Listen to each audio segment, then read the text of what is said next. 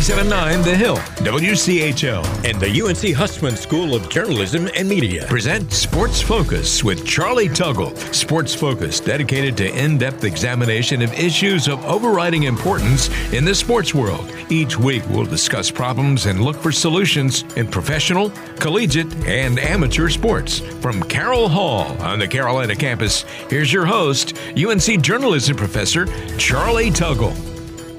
Welcome to Sports Focus. Our topic today, the book Marching Toward Madness, How to Save the Games You Always Loved. Our guests today, the co-authors of that book, John LaBar, who coached tennis and won an ACC title at Duke. We're not going to hold his affiliation with Duke against him for the next 20 minutes. He then served as director of undergraduate studies at that fine institution. Then Alan Paul, who's a writer, former AP reporter, speech writer, best-selling author. So two guys who know what they're talking about. So gentlemen, John, let me start with you. It's been opined that COVID-19 is going to forever change the funding model of college sports. Does that affect your thoughts about pay for play and the things that you wrote about in this book? Well, it does affect it some because the budgets are going to be really, really strained, especially if they don't get the spectators in, and a number of cuts have occurred already. But our main focus in this book, is to get a balance between athletics and academics, which we think are very, very important. And right now, we think that balance is out of whack in most American universities. And correcting this problem, most people don't understand the history and the importance of the scholar athlete, which we focus on mostly. When our book comes out, we show why reviving the ideal of the scholar athlete is one of the greatest cultural issues of our time. We have in the book, we have character traits, and we have also how to impact life after they graduate from college, if you are a good scholar athlete. Alan, you want to elaborate on that? Well, I think you covered it very well. It might be useful for the audience to know how we both came at this. When I was a high school senior, I hit a shot at the buzzer in the conference championship basketball game. And I was just certain that would make me a star. Began to dream foolishly about playing in the NBA. But as it turned out, I didn't even play in college. 2 years went by before I really got traction as a student. But I eventually did become a good student. And I ended up with that, in that experience, learning that it can be fun approaching your academics in a organized and mature way, as even in a sense of getting a rush from a shot at the buzzer. The same thing can even occur with academics. Now, John, in total contrast, came at this on a much more direct, straight line. He was a very good high school student and a high school athlete, went on to play in college. And then as you've already heard, he became a professor at Duke, coached the school's first Atlantic Coast Conference championship team. So we've had a great relationship, even though we come at this from different directions. So, John, in the book, you talk about the term student athlete, and I've had plenty of guests on this show who say that's a made-up term, and it was made up to suit the goals of the NCAA. But if that term was once revered, why is it not revered anymore? Well, the term student athlete was given by the NCAA so the university would not have to pay workers' compensation to the universities and the students. And we feel like, that we're talking about scholar athletes, not just student athletes, and how the scholar athlete can contribute much more to society than just a student athlete. And we show in the book We have classic examples of people who have performed greatly after they've graduated from the institution of Duke. And also we show that they were good scholar athletes while they were at Duke. And the point is that you can be both of them, but we don't think students are really students anymore. That's kind of diminished in our society. And we think that the university has lost its way sometimes in not promoting more stringent academic requirements for the athlete. Well, I would just add that there really is kind of a dividing line roughly at World War II when after that the term student athlete came into wide recognition. But in the period before World War II, going back to the 1890s, the term scholar athlete was a much revered ideal, and that was an ideal held by most Americans. Sports Focus. We'll be right back. You're listening to Sports Focus with Charlie Tuggle. And now back to the show. Welcome back to Sports Focus. We're talking about the book Marching Toward Madness and all the things that these authors of the book are suggesting as a way to get back to the ideals of the scholar athlete. We're talking with John LaBar and Alan Paul. So, John, we mentioned right at the beginning the effect of COVID-19 on college athletics. Money was pouring in by the bucketfuls to these, especially the Power Five conferences. It's not pouring in to that degree anymore. But is the money pouring in the root of all the evil, do you think? Well, I think it's a couple of things. Universities want to win at all cost, and that's one of the problems when you focus on win at all cost. We think that the educational value of the university is much more important than the athletic value to the university. It doesn't mean athletics aren't important. It just means that very few people are going to generate a productive life just focusing on athletics. As a matter of fact, it's less than 1% that are going to make it in the pros. But we keep focusing on that, and, you know, it's just the wrong way to go, because we have statistics that show a person that gets a college education and a good job can probably make more in a lifetime than a professional athlete can, because the professional athlete's life in pro sports is so short. You know, in football, I believe it's about 5 or 6 years. In basketball, maybe a little bit more. But they all talk about the large salaries, but most of the people aren't making large salaries, and they will be out of a job in a short amount of time, where if you're a scholar athlete, you know, then you're going to have that same kind of position your whole life. So therefore, you're going to generate more dollars. So athletics are important. People like them. We love them. It's just that we've got to focus more on the academic side than we do the sports side. So, Alan, you know, we were talking about all the money pouring in, and that money typically goes to enormous coaching salaries, tons of support staff, player amenities, not pay to the players, but amenities like, you know, posh locker rooms and putt golf courses and lazy rivers for the football team only. So is that where things have gone wrong, that how the money gets spent? Well, I think there's certainly a lot of legitimate questions raised about that. But I think we're beginning and on the verge of entering an entirely new realm, and that's the realm of compensation to athletes, college athletes, at major universities. What is often missed in this argument is that only a small handful of players are likely to get any compensation at all. The estimates of organizations that are very close to this problem range from, let's say, 250 players to 350. That's the range that we've discovered in our research.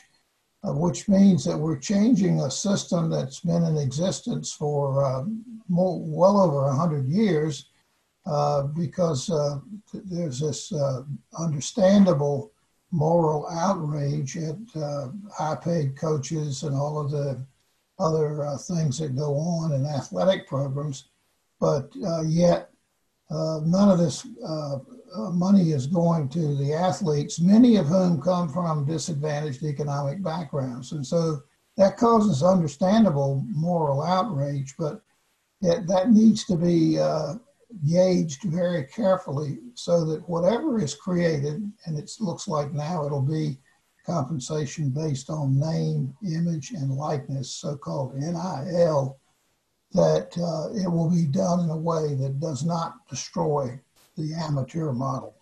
Yeah, so John, you guys mentioned that pay for play is not the answer, right? And you list 21 reasons why. We don't have time to get all 21, but what are a couple of the main reasons why you argue that pay for play is not the answer? Well, we think it will cause major controversy. Number one, is the quarterback going to get more than the offensive lineman? Is the starting point guard going to get more than the center? So it will cause some dissension on the team to start with. And all their tax implications, and there are so many other implications that make this almost prohibitive. And we think that the NIL will actually be enacted, but nobody has actually tried to state the unintended consequences. For example, if a varsity player in football, basketball spends 40 hours a week practicing, and now he's got an NIL and he's going to do commercials and sign everything, what time is he going to have for academics? Not much. So we think that paying them is not the answer. We think that educating them is the answer. Yeah, I think John makes a great point there. And it's the number one reason on our list of 21 that pay for play is not a good idea. And that said, it will diminish even further the responsibility of colleges and universities to educate all their players. And we can't, John made a very important point that most of these athletes at the varsity level in football and basketball have the equivalent of full-time, quote, athletic, end quote, jobs, full-time athletic jobs.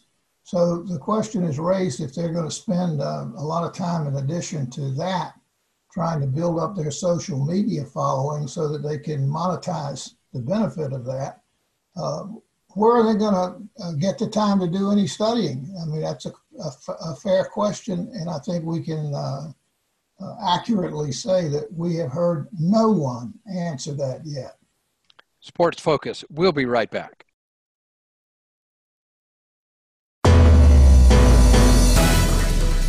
You're listening to Sports Focus with Charlie Tuggle. And now back to the show. Welcome back to Sports Focus and our discussion with John LeBar and Alan Paul about the argument that they make in their book, Marching Toward Madness, that pay for play is not the answer. So, John, as we were ending the second segment, Paul mentioned that NIL might not be the answer. You guys argued that direct pay is not the answer. What is the answer? Well, the answer hasn't changed over years. We feel that the value of the education is the most important thing that anybody goes to the university for. And if we're not educating the students and you're going to pay them, are they employees of the university at that point, or are they students? The other part of the equation is at some point, universities have to make a decision whether they're either in the education business or the entertainment business. And I hope that they will continue to be in the education business. In our book, it shows you how many scholar athletes we have by example of how they were able to compete at a very high level and yet do well academically. Some of them, a couple of them graduated magna cum laude. So it is a possibility, and we think it's much more important than helping out a small percentage of them, and paying them while they're in the university. And they're going to make a lot of money anyway, the football and basketball players to go to the NFL or NBA draft. So we just think it's important for academics. Alan, tell us about William Henry Lewis, one of the examples. Yes. Well, he's a character we discovered in our, I might just say, 5 years of research and writing on this subject. William Henry Lewis is a fascinating character. His parents were both slaves. He was fast-tracked by a very astute president at Virginia Union University who saw that he had extraordinary ability, helped him get into Amherst. He played football there and then transferred to Harvard Law School. Didn't transfer, he entered the Harvard Law School. And then it was not prohibited for a graduate student or a law student to play football. Anyway, to make compress a lot into a small amount of time, he was one of the greatest centers of all time, as rated by Walter Camp, who's widely regarded as the father of American football. But as John was saying earlier, so many of these guys, like William Henry Lewis, the first Black All-American in the U.S., so many of these guys went on to have extraordinary careers, and his is a perfect example. He got his Harvard Law degree, became a successful lawyer in Boston. He was appointed in 1911. President Taft appointed him as a U.S. Attorney General, Assistant U.S. Attorney General, and that made him the highest ranking Black ever to serve in the federal government. He went on after his service there to have a lifetime full of accomplishments. But he's a very good example of the high impact lives that we see and explore in our book of Scholar Athletes. John, has Coach K read your book, and has he commented about it? No, I don't think he has read it. I know Coach K very well, as a matter of fact, and I haven't talked to him about the book as of yet. We're still doing a lot of marketing stuff for the book and trying to get it out in front of the public at this point. I'd be very interested to hear his comments about that. Alan, let me also ask you, we have only about a minute left. Another example that you cite of someone who can have an excellent career as an athlete and then go on to big things outside of athletics, Nancy Hogshead Makar. Well, she's our example in the book of one of the most important character traits of a scholar athlete, and her most pronounced trait is courage.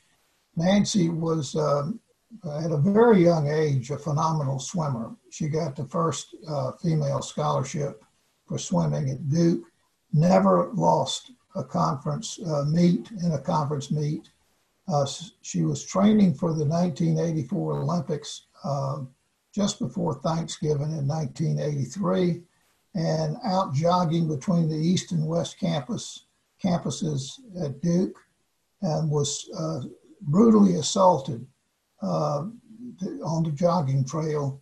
And it sent her life into eclipse. I mean, she'd been an outstanding student in addition to her athleticism. She went into a terrible tailspin, eventually ended up with what we now know as PTSD. In any event, she had a smart coach who just stressed to her, she quit swimming, I didn't say that. He stressed to her, Nancy, I just want you to come to the practices and watch. And she started doing that, and after a few weeks got back into the water and began her training regimen.